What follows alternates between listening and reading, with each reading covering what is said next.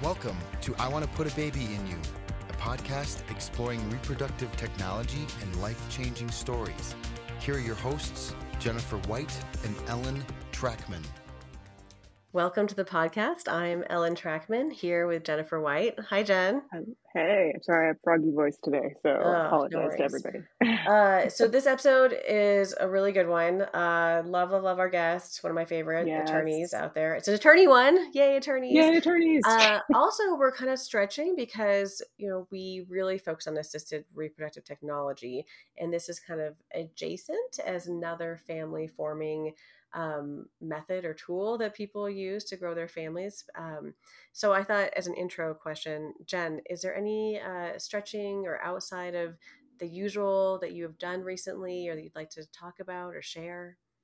I think my only big out of my comfort, well, I guess I have two, is that I definitely served on the board of a farmer's market over the last year. Totally normal, which, like everyone does. Totally normal thing to do. But also, and you guys all make fun of me, is I definitely have started recording for our company's TikTok. Oh my God, your TikTok obsession. Everyone follow Jen on TikTok. But it's like, it was totally like, I was like not doing it outside of my comfort level. And then like, cause I don't know anything about it. And now, I'm putting stuff up. It's good. So, what about you? What have you or somebody in your household experienced or outside of their norm?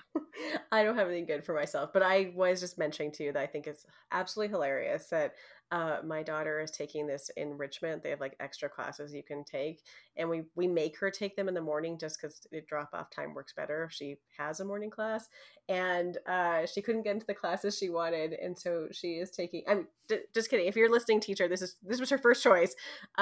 She's taking a cornhole / badminton class, but I think it's absolutely hilarious that there is a cornhole class in her middle school. So she Why is not, right? ready for college parties and ESPN 8. Maybe there's cornhole scholarships. I don't know. This could be. I've watched the championships on they usually have them like over the summer. They're televised. This could be it's what comes on right after the hot dog eating contest. So totally of the same caliber. And now people take classes to learn cornhole. I did not actually know that. So, not equating, because we're not making fun of what our guest does. No, just not at all, in fact. Outside of the norm, that's all. That's our norm, and what we normally talk about is definitely are going to talk about adoption today. Yes, so now we have an amazing legal expert on adoption, really to come in and give a response to what so many of the people we talk to here is saying when they go through assisted reproductive technology, where people say just adopt or why aren't you adopting? And she really lays down all the knowledge, all the info that's really helpful whether you choose to adopt or not. Welcome, Lila Bradley, to the podcast. Lila, thank you so much for joining us. Well, I'm delighted to be here. And we'll just put it out there that, some of our guests we don't know very well, just agree to be on the podcast. Others we do know for years. And Lila happens to be one of my very, very favorite assisted reproductive technology attorneys. So excited to have her on. So Lila, let's start. Where are you? And we already, everyone that you're an assisted reproductive technology attorney, but tell us how you got to that place. Okay. All right. Great. Well, I am coming to you from Atlanta, Georgia. And I took a little bit of a circuitous path to get to this place. I graduated from law school a very long time ago. And my first legal career was as a business lawyer. I did corporate transactions. I helped super exciting stuff. Helped people buy and sell companies and do contracts and general corporate governance type issues. Then I had a bunch of kids of my own. I was very fortunate that that I did not have a challenge in that area. So I had 3 kids and got kind of bored with the corporate world and decided to focus on kids and family for several years. But then I wanted to come back into the professional world and started looking around for something different to do. And just really through a chance meeting with somebody that I knew from the legal community, found out that there was a job coming available in a local nonprofit to work in child welfare law, which is Well, foster care law. yeah. And I jumped at it and I told the executive director, I said, I don't know anything about this area of law, but I can learn that. But I know how to run a program. I ran complex transactions and run my family and run the PTA and all of that. So they hired me, and so I spent almost 10 years in that job doing working with foster care cases and the law surrounding those cases. And so, as you might think, a lot of foster care cases end up in adoption. Mm. And Yep. so I learned a little bit about adoption law during those years, and I met a local attorney who had one of the most prominent adoption practices in Georgia at that time. And so she called me up one day and said, I want you to come work with me. And she said, I know you like representing poor people.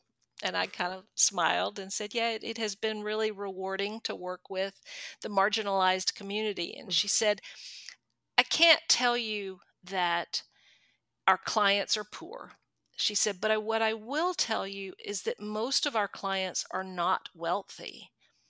Hmm. And they are coming to us at an incredibly vulnerable time in their lives because they want a child Yeah. so badly and so deeply, and they need our help to do that. Yeah. And that just, she had me, right? Mm. And so she had a thriving practice of both adoption and assisted reproduction. So she brought me in and taught me the ropes. And my background in complex transactional work was very informative as I Yes. learned, the surrogacy world, but also adoptions. It's because it's complex and it's multidisciplinary and multiple parties, and also people who are, as she said, very vulnerable on both sides of the adoptions. And the work I had done with marginalized communities in the foster care world really has helped me in my current practice. Yeah, makes sense. So at this point, now in your practice, are you still doing a lot of adoption and assisted reproductive technology, or how does that break down? So yes, we put ourselves out there and market our practice as all things family building. And so both assisted reproduction, fertility law, and adoption law. Uh, probably about We're probably close to half and half. Um, Probably more assisted reproduction, certainly in recent years, as just families' use of assisted reproduction has increased across the board. But we still do a lot of adoptions. Most of the adoptions we do are relative adoptions, where it's grandparents or aunts or uncles adopting children from their family where the parents aren't able to take care of them. Hmm. We do a lot of step parent adoptions, and both, to use an overused word, but traditional step parent adoptions where it's Hmm. a heterosexual couple and one of the parents has children from a previous relationship, and so now the spouse is adopting, but also spousal adoptions for same-sex couples where we're Hmm. using the adoption law to confirm parental rights for same-sex couples where it's a lesbian couple who's had a baby themselves using a donated sperm, and there's still some uncertainty in the law out there. So we do Right. those kind of adoptions, and then do a lot of foster care adoptions. We keep our connections to that foster care community, and are always just really happy to be able to help those children find their forever, or they've already found their forever family. Yeah. We're there to help Making it legal. Confirm, make it yeah. legal, get Yeah. the signature, stamp, and seal of the court, so that nobody can ever question that in the future. Awesome. Well, one thing I really want to talk to you about particularly is this pushback that so many of our clients on the assisted reproductive technology side hear from friends and family, where, they're going through fertility treatments or they're turning to an egg donor or a sperm donor or a surrogate, and family strangers in the elevator will just be like, why don't you just adopt? And Or internet forums will say, why yeah, don't go you through should surrogacy adopt. because it's horrible because there's so many children that need this, or something like Yeah. that. Some And refrain. we really wanted to talk to an expert to kind of unpack that, about how it's not just like someone can just go adopt. It's not that easy. Can you tell me your first thoughts when someone says just adopt? Oh, it angers me, and I have to take a breath and recognize that those comments come, from ignorance, and from a buy-in to that myth that's out there, Yeah. that there are just babies out there that no one wants, that are there to be adopted. So it's not true. And you told me something interesting where you said there are no babies waiting. There are not just babies waiting to be No, adopted. Is not that is not a situation that's happening. exactly. There are not a whole lot of things you can say categorically in this world of family building, but that is one that I can say categorically. There are no healthy infants waiting to be adopted, Oh. without frankly, people lined up hoping and wanting to adopt them. So the thing that where I try to then, find that place of grace and patience in myself as I explain to someone that no, you can't just go out and adopt. So the place where I start is thinking about, for people who are adopting, who are those children, and where did they come from, and how did they get to that point of adoption. And so I mentioned the foster care work that I did in the past, and so it's from the child welfare um, arena that this myth grows up, that there are vast numbers of children waiting to be adopted. The thing that you have to remember about foster care, of course, is that these children are in foster care, have been taken away from their family of origin, from their birth parents, because of some kind of abuse or neglect. So these children have suffered trauma. And then what our law says to us is that when the government steps in to take a child away in order to protect that child, that the first obligation, because it's the right thing to do for the child and because it's the right thing to do for the parents, the first obligation our state has, and this is every state in the nation, is to try to put that family back together. Yeah. Right. Because we know that that if the challenges can be addressed so that the child can be safe and well cared for, that the best place for that child is going to be back with her parents. And so a child comes into foster care. Sometimes, it's an infant removed at birth, and sometimes it's an older child. So they're placed in foster care, and then the state child welfare system, gears up to help those parents. They develop what's called a case plan that outlines, okay, here are the things that we're putting this child at risk. Perhaps there's addiction, so we need you now to go to treatment and address your addiction problems. Perhaps there's mental illness, and so we need you to get a proper assessment to identify your mental illness and then get treatment for that illness. Perhaps it's just abject poverty and the chaos that poverty causes for the lives of these people. So we need you to get a job. We need you to get on all the public benefits that are out there. We need you to identify your resources and engage better with your resources so that you can then take care of your children. And in probably, I would say, well over half of the cases of children who come into foster care, that works. And the state is then able to reunify those children, to send them back to their parents, which is a good thing. In another significant number of those cases, it's either clear from the beginning or it becomes clear that those parents are not going to be able to remedy their problems, the problems that put those children at risk.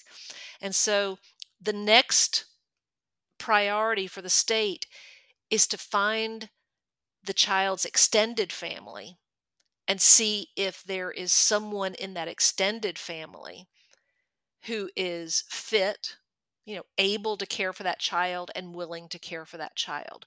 So of all those kids who come into foster care, there's another big chunk of them that are going to linger in foster care, sometimes longer than they should, but who will be headed for kinship. Yeah. Then there is an even smaller, so there, we've just taken those kids after spending time in foster care. So when you hear about the thousands and thousands of children in foster care, I'm telling you, half of them are going to end up back with their families. Another significant portion of them are going to end up with their grandparents, with their aunts, uncles, cousins. So then we have another, the remaining group of children where the parents aren't able to pull it together, where there are no relatives to take them. And so they will be available for adoption. No. So someone who's trying to adopt is always third choice. Exactly. Well, but you know what? At best. They're not. They're actually going to be fourth. Oh no. Because it's third. Yeah. Who's third? Because who's third are the foster parents who stepped up at the beginning. Yeah. It's those families who step up and say, I can do this. I can take these children in, care for them when they're just, when they're suffering from the immediate after effects of that trauma of removal and all the things that went on before removal. I can parent these children knowing and fall in love with these children knowing they might go home to their parents. And I can parent these children and fall in love with these children knowing they might go to their grandmother. And that's hard to do. Yeah. Not everybody can do this. But then if those children, if nothing else works, if the parent reunification with parents doesn't become possible and there are no relatives, then most of those foster parents are going to want to adopt. And so that's who's third in line. The people who approach the foster care system only to adopt, who say, I've checked my abilities. I've done that self-assessment to see how much heartache and heartbreak I'm able to bear. And I can't do that. I can't take a child into my home and into my heart knowing that they might have to leave.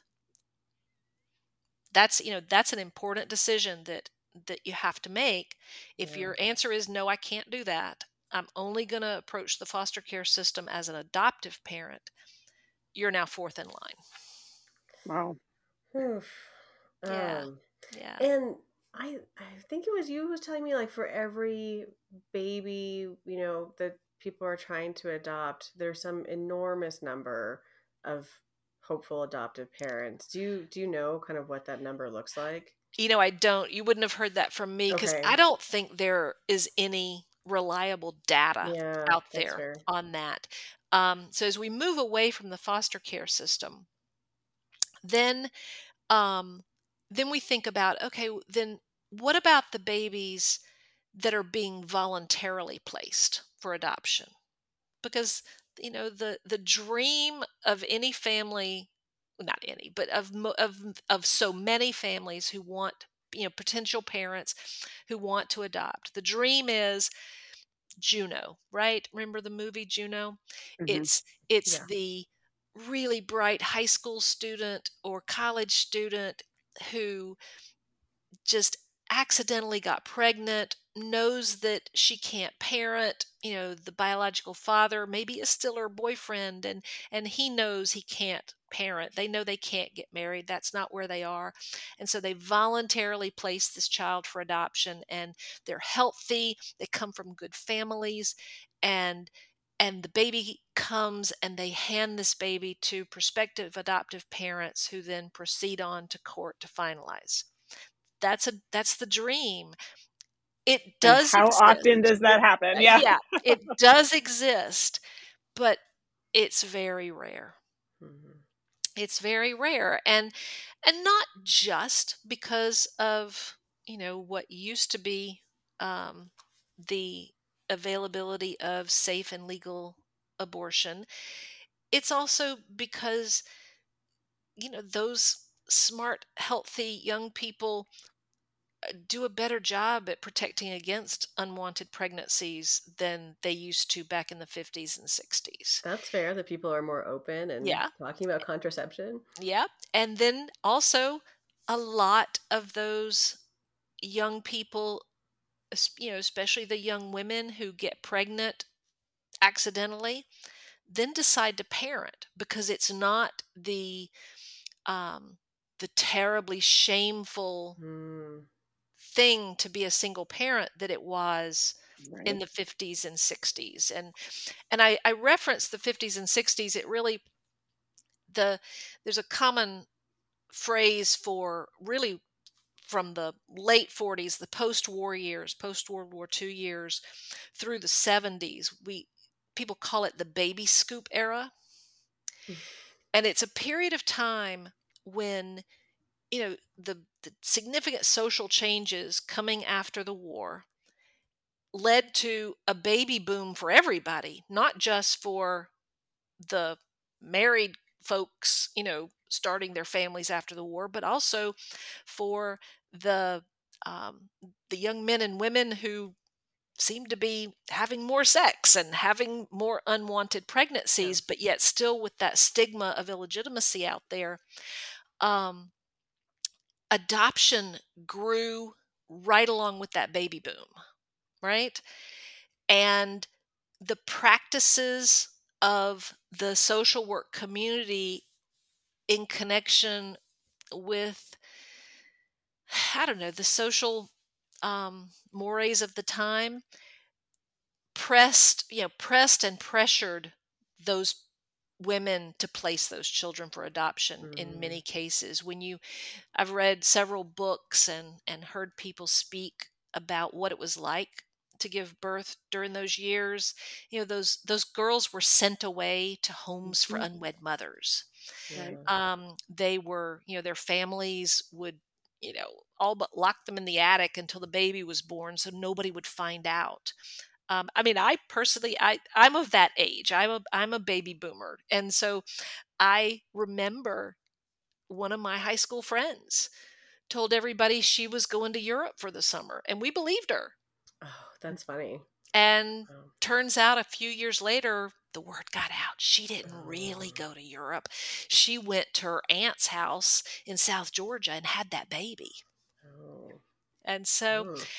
so that's what it was like during those years, and we developed this belief based on those years that you can just adopt, that you can just sign up with an agency. There are just all kinds of unwanted pregnancies out there and women who are voluntarily placing their children for adoption.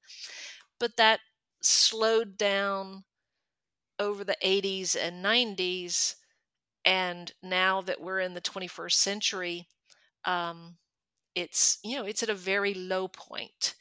um I I I follow lots of listservs and go to conferences with adoption lawyers, and we're experiencing this all around the country. It's not just in states that are that have safe and legal abortion available. It's in all states, and as I said, I think it's for all those reasons that I already identified. So infant adoption is still going on in a I think a very positive way in most cases, but it's not easy and it takes a long time and a fair amount of money. And do you do any international adoption work, or are you familiar with how international is going these days? I'm somewhat familiar. I don't do the work, but I'm familiar with it. So international adoption really equates in a lot of ways with domestic foster care adoption, because the Interesting. children who are available for adoption from other countries are children who have been either abandoned by their birth families or removed from their birth families because of abuse or neglect. And in those countries where the children are available for adoption, the the country is I don't really, I mean, I don't want to speak too far outside my area of expertise, but those countries don't have enough adoptive parents to adopt the children that are available in those countries. And so they become more open to adoptive parents from other countries. Hmm. Um, there was a lot of abuse in this area back in earlier decades. Um, and so the Hague, the countries came together and through the Hague process and agreed on a compact of laws to govern international adoptions.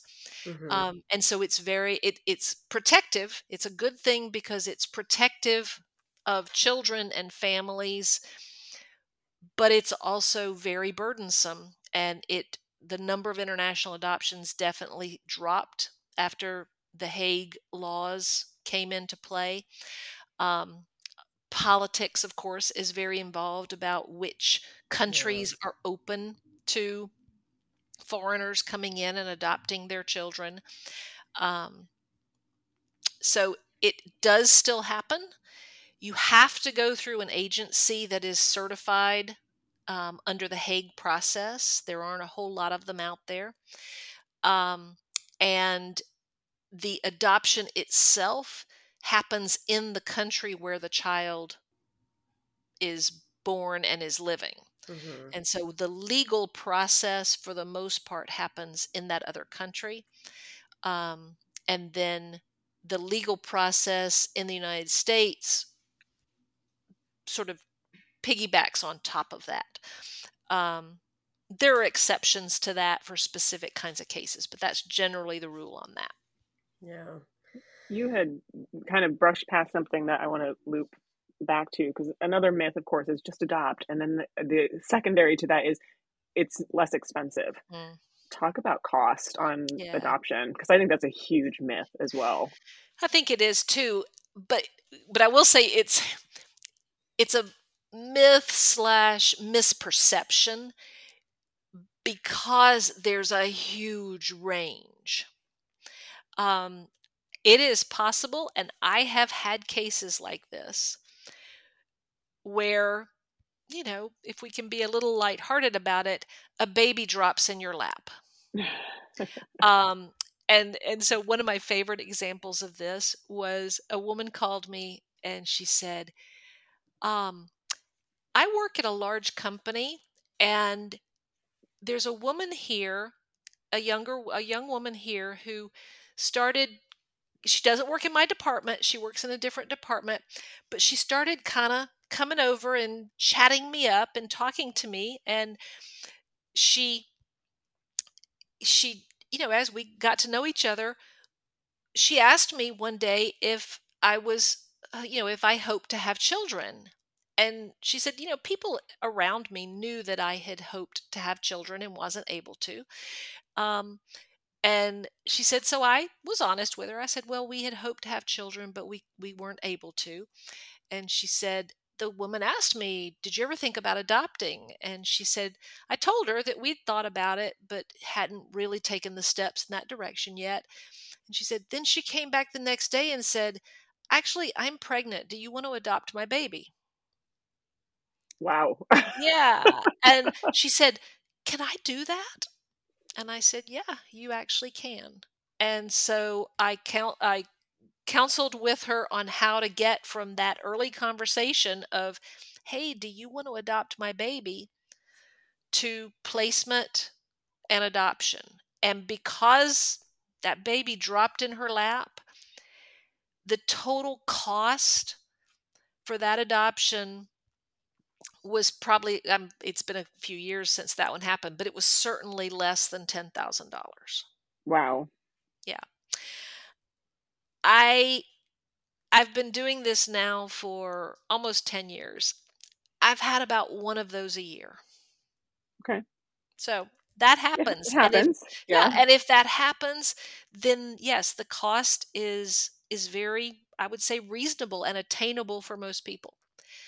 On the other end of the spectrum, though, are the people who make the decision, all right, we want to pursue adoption, but there are no babies apparently around them ready for placement.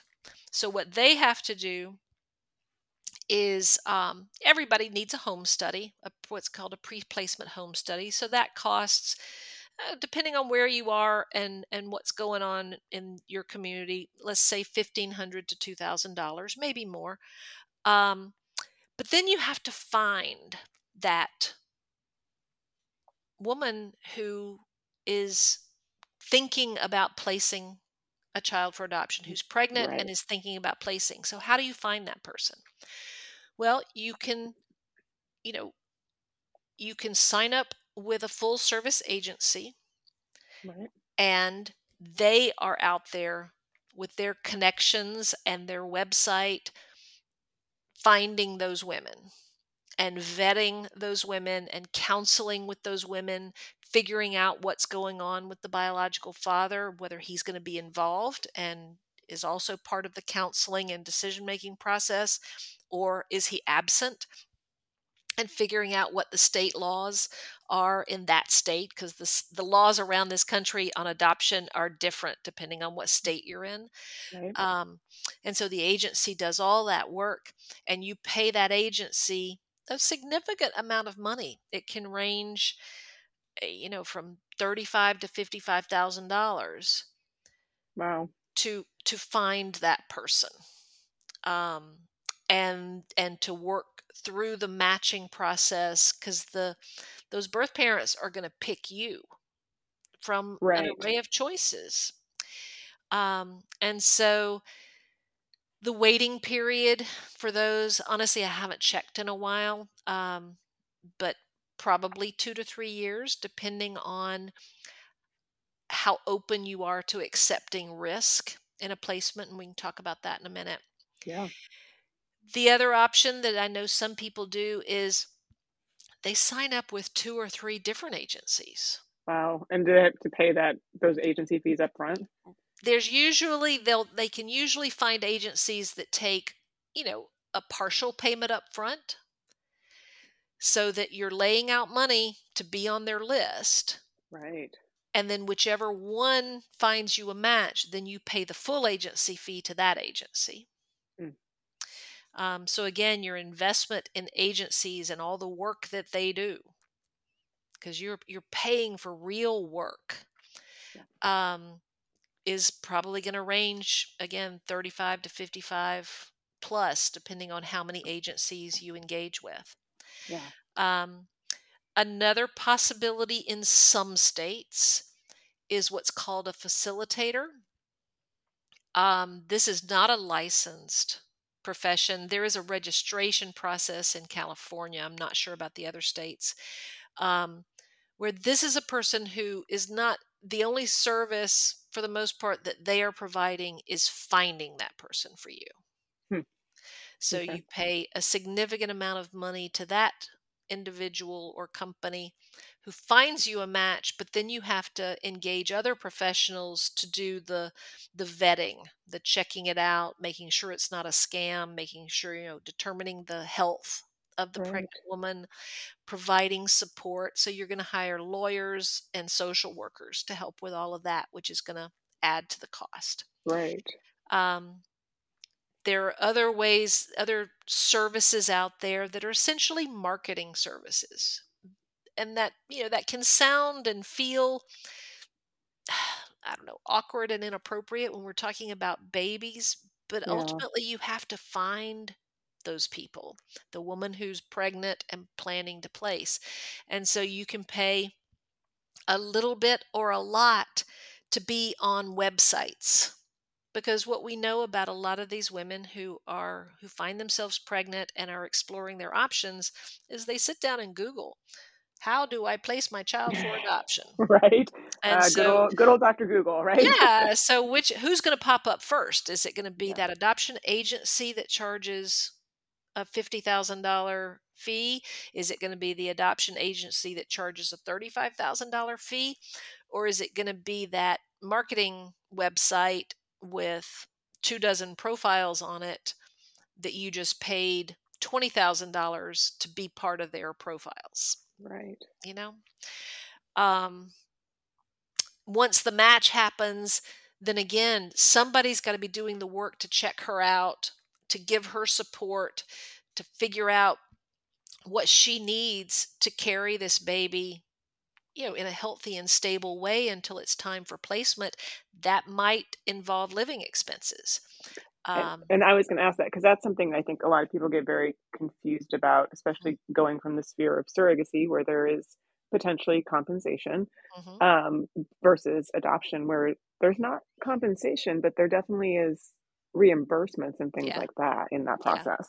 exactly. So, as I said, the laws of adoption are different from state to state, but one consistency is you can't sell a baby Right. and you can't buy a baby. That's illegal. Right. But you can, in most states, not all states, you can pay living expenses for this pregnant woman. And that sometimes starts to feel like buying a baby. And Sure. so it's why you have to be so careful to make sure you're dealing with ethical professionals, ethical agencies, social workers, and lawyers who are watching the process and making sure that you stay on the right side of that fuzzy line rather Right. than crossing it into buying a baby. Um, but it's not unusual for the woman who's making the decision to place the child. It's not unusual for her to be coming out of, to be living in poverty Yeah. or have a lot of instability in her life. Those are the things that are contributing to her making this very difficult decision. Right. And we want her to be healthy and stable while she's carrying that baby. We'd like for her to be healthy and stable for, all of her life, but we've got to focus, and we want her to be healthy and stable while she's carrying that baby. And that might involve paying her rent, Right. um, paying an additional allowance for her food budget, I was gonna making say making sure. sure she's not food insecure. Yeah. Right, making sure that she's getting whatever food benefits, that from the government that she's entitled to, but also making sure that she has enough. So all of that takes work, and all of that costs money. Right. Now, you talked about risk, and I want to loop back to I have a feeling it's a bigger conversation than I'm even thinking of, but I know one risk is that you could go through all of this as parents, pay for all of those reimbursements, and ultimately it is absolutely her decision, and she could change her mind. I mean, so address risk. I know it's a bigger conversation than just that one thing, but I think Yeah. that's the big stereotyped risk. But Yes. there are Yes. definitely are more than that. Sure. And I think the risk that she's going to change her mind, that's across the board. So that exists in every adoption. So you can't pursue adoption or voluntary adoption without taking on that risk. Now, from state to state, that risk lasts a shorter or longer period of time. For instance, in the state of Georgia, where I am, when the woman signs the surrender, and I'll step aside a second. I keep talking about the woman because it is the pregnant woman, the woman giving birth, who's the point person. Sure. If she is married, her husband has equivalent rights to her, and he's also involved in that surrender process. But in Sure. most of these adoptions, she's not married. So in Georgia, And from the time that she sorry, can I signed, actually yeah, go back and fine point on that? yeah, So if she's not married, what rights, and again, I can only speak to some states, but yeah, what rights does the biological father have? yeah. Yeah. I tell you what, let me talk about revocation periods and then let's loop back Okay. because that's going to be Perfect. the second biggest risk. Sure. So the first risk is that she changes her mind. So the Yeah. revocation rights differ from state to state. In Georgia, when she signs that document after birth, she can only sign after the baby's born. Right. She then has 4 days when she can change her mind with no explanation. And Okay. the hopeful adoptive parents are going to have to give her the baby back. Okay. In Kentucky, I think it's a 20-day period. It's And long. in most cases, obviously everything is going to change Yeah. depending on situations, but in most cases, do those hopeful adopted parents have that child with them during Yeah. those 3 days to 20 Yeah. days? They do. They Okay. do. So it's really hard. Yeah. In other states, for instance, I think I'm right about Florida, so don't quote me on it because I'm not a Florida lawyer, but I think in Florida, for instance, she can't sign immediately. I think I think it's 2 days. But then once she signs, then she no longer has the right to revoke. So that's, Okay. in some states, the protection is given by delaying when she can sign. So that's one risk. She changes her mind. Maybe she changes her mind before she even places. You've engaged with her, started, Right. building up all these hopes for that baby, and she changes her mind 2 weeks before the baby's born.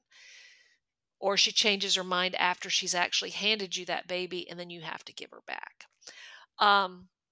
So the second biggest risk, I would say, is the question of the father's involvement.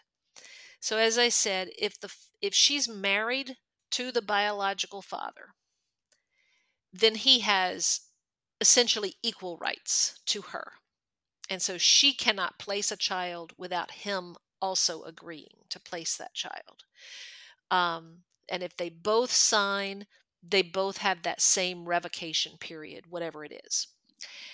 If she's not married to him, but he's living with her or living nearby, providing support, they're in a real relationship and he's there for her, then again, depending on the state, there's going to be different characterizations of his rights. But what I would say is he has close to identical rights to her. In Georgia, we would say that ultimately he can't stop the adoption without petitioning the court, but he's going to prevail. If he's been there with her and been supportive and provided, financial support and emotional support for her during pregnancy, he could stop that adoption. Where it gets more difficult and complicated and therefore risky are those men who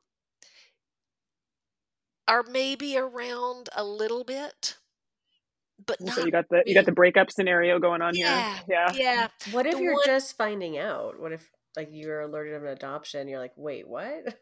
well, under Georgia law, he is specifically declared to be on notice that a pregnancy could occur when he has sexual relations with a woman. Okay. Okay.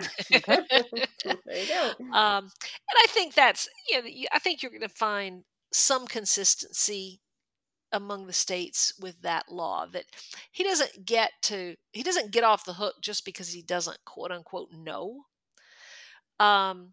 But again, it is going to be a state law question about how long does he have before he can come back and stop the adoption plan or disrupt the adoption after it's actually happened. And that's a big risk. What we see are, exactly that. What Ellen said, what if he didn't know? Yeah. Then if he finds out and then starts again doing the right thing, providing the support, he's probably going to be more, he has a better chance of being successful in stopping the adoption or disrupting the adoption. But let's say he's just out there. And, does he know or not know? We don't know. But he's out there.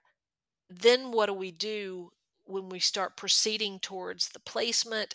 And then after placement, the finalization of the adoption, that's where each individual state law is different. And you've got to be really focused on those state laws to make sure you do everything that you can to ensure that his rights are addressed and then terminated. And that can be a challenge. And there are states where the adoption is probably at risk, for maybe up to 6 months or more. In Georgia, I can feel very confident that if if we knew his name and properly notified him of the adoption and he doesn't do anything, I can be very confident that at finalization we'll terminate his rights and you don't have to worry anymore. But if we don't know his name, then our law in Georgia doesn't require us to hire a private detective and, browbeat the pregnant woman to As I say, find we got out. the one night stand, Yeah, guy who walked home from the bar, don't know his name afterwards kind of situation here. Yep. exactly. So our law in Georgia doesn't require us to go searching for him. But there's always the risk that maybe she wasn't telling us the truth. Right. There's the risk that that she changes her mind and her revocation period has expired, so she has virtually no claim under our state law to change, to disrupt the adoption. But if she can go find that biological father, then maybe he can make a case, and we see that happen sometimes. So those are lots of risks around unnamed or whereabouts unknown biological fathers. So when you go into adoption, you have to know that you're taking on that risk. The other risks are, as I mentioned, the fact that so many of these women are in a very bad place in their lives, and that can involve drugs or alcohol or poverty, and the stress of poverty and prenatal exposure to drugs or alcohol damages babies. Yeah. And so there's a risk that goes along with that. When you sign up with an adoption agency, they counsel with you about those risks, and they ask you, are you willing to accept placement of a child who had prenatal exposure to drugs? So you get to make that choice as the prospective adoptive parent. But if you say no, they're going to tell you that your waiting period just went from 2 years to 3 years. Right. So. Oh, wow. Okay. So when people say just adopt, you're like, yep, it's that easy. Go for it. Yeah. Yeah, go ahead. But of course, that's the thing is, we know, and I'm sure y'all have talked about that for people who are left with no option but surrogacy or adoption, it is less expensive than surrogacy, but on the pure financial side. Right. But the potential for heartbreak is much higher on the adoption side. Yeah. Well, I think that's helpful for anyone who's thinking about either path to know, to have their eyes open to the risks, and maybe adoption is still the right path, but to be informed going into it. Mm-hmm. Is there anything else you think is important for someone who may be hearing that message, just adopt, or thinking about adoption, that they should hear or know? Yeah, there is one thing I also think there's a lot of misperception and misunderstanding out there about the concept of open or closed adoptions. Back during that, what I referred to as the baby scoop era, essentially from the 40s through the 80s, the norm was a closed adoption, so that the birth mother and the adoptive parents never met each other. They didn't know each other's names. And the birth mother had to accept, when she placed that child, that the child was gone. She was not going to have any ongoing contact. And the adoptive parents had to know that they were going to raise this child with no knowledge about who the family was, the biological family, so that when their child asked questions, all they could say was, "I don't know." That was the norm. That gradually began to change before I got to this area of practice. And so now the norm is all adoptions, all voluntary adoptions, have some degree of openness. Because in virtually all of these adoptions, the birth mother is choosing the adoptive parents based on a profile, based on I don't know, a 4 or 5 or 10 page book or website, display of pictures and text that talks about, here's who we are and here's why we want a baby so badly and why we're hoping you will choose us. Most birth mothers, not all, want some kind of ongoing contact. Now, that could be just pictures and updates, or it could be visits. But what hopeful adoptive parents have got to, I believe, be prepared for is wrestling with that question of openness. And as we like to say around here, we advise and urge all adoptive parents to be open to being open. Yeah. Knowing that you're not going to know what this birth mother is asking for until you are looking at a match with this birth mother, because they're all very different. And that openness can be a really, really positive experience for a child and a family. It can also be anxiety producing.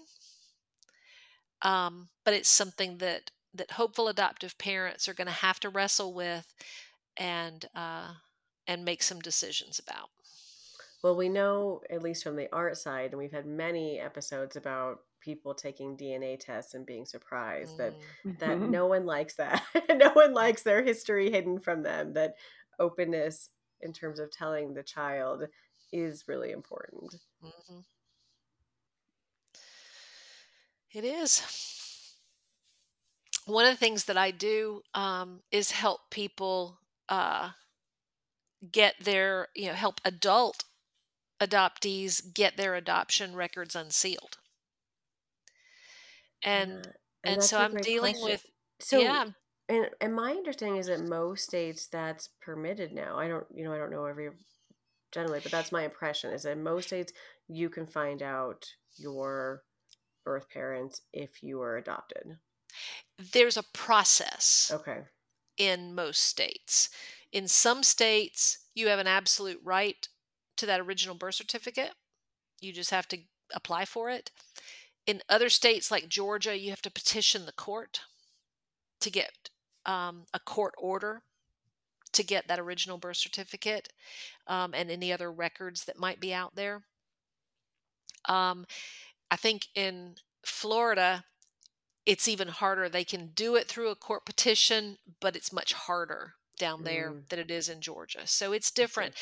I know there's a group that's working around the country to get these laws changed where it's more restrictive, and they're coming to Georgia.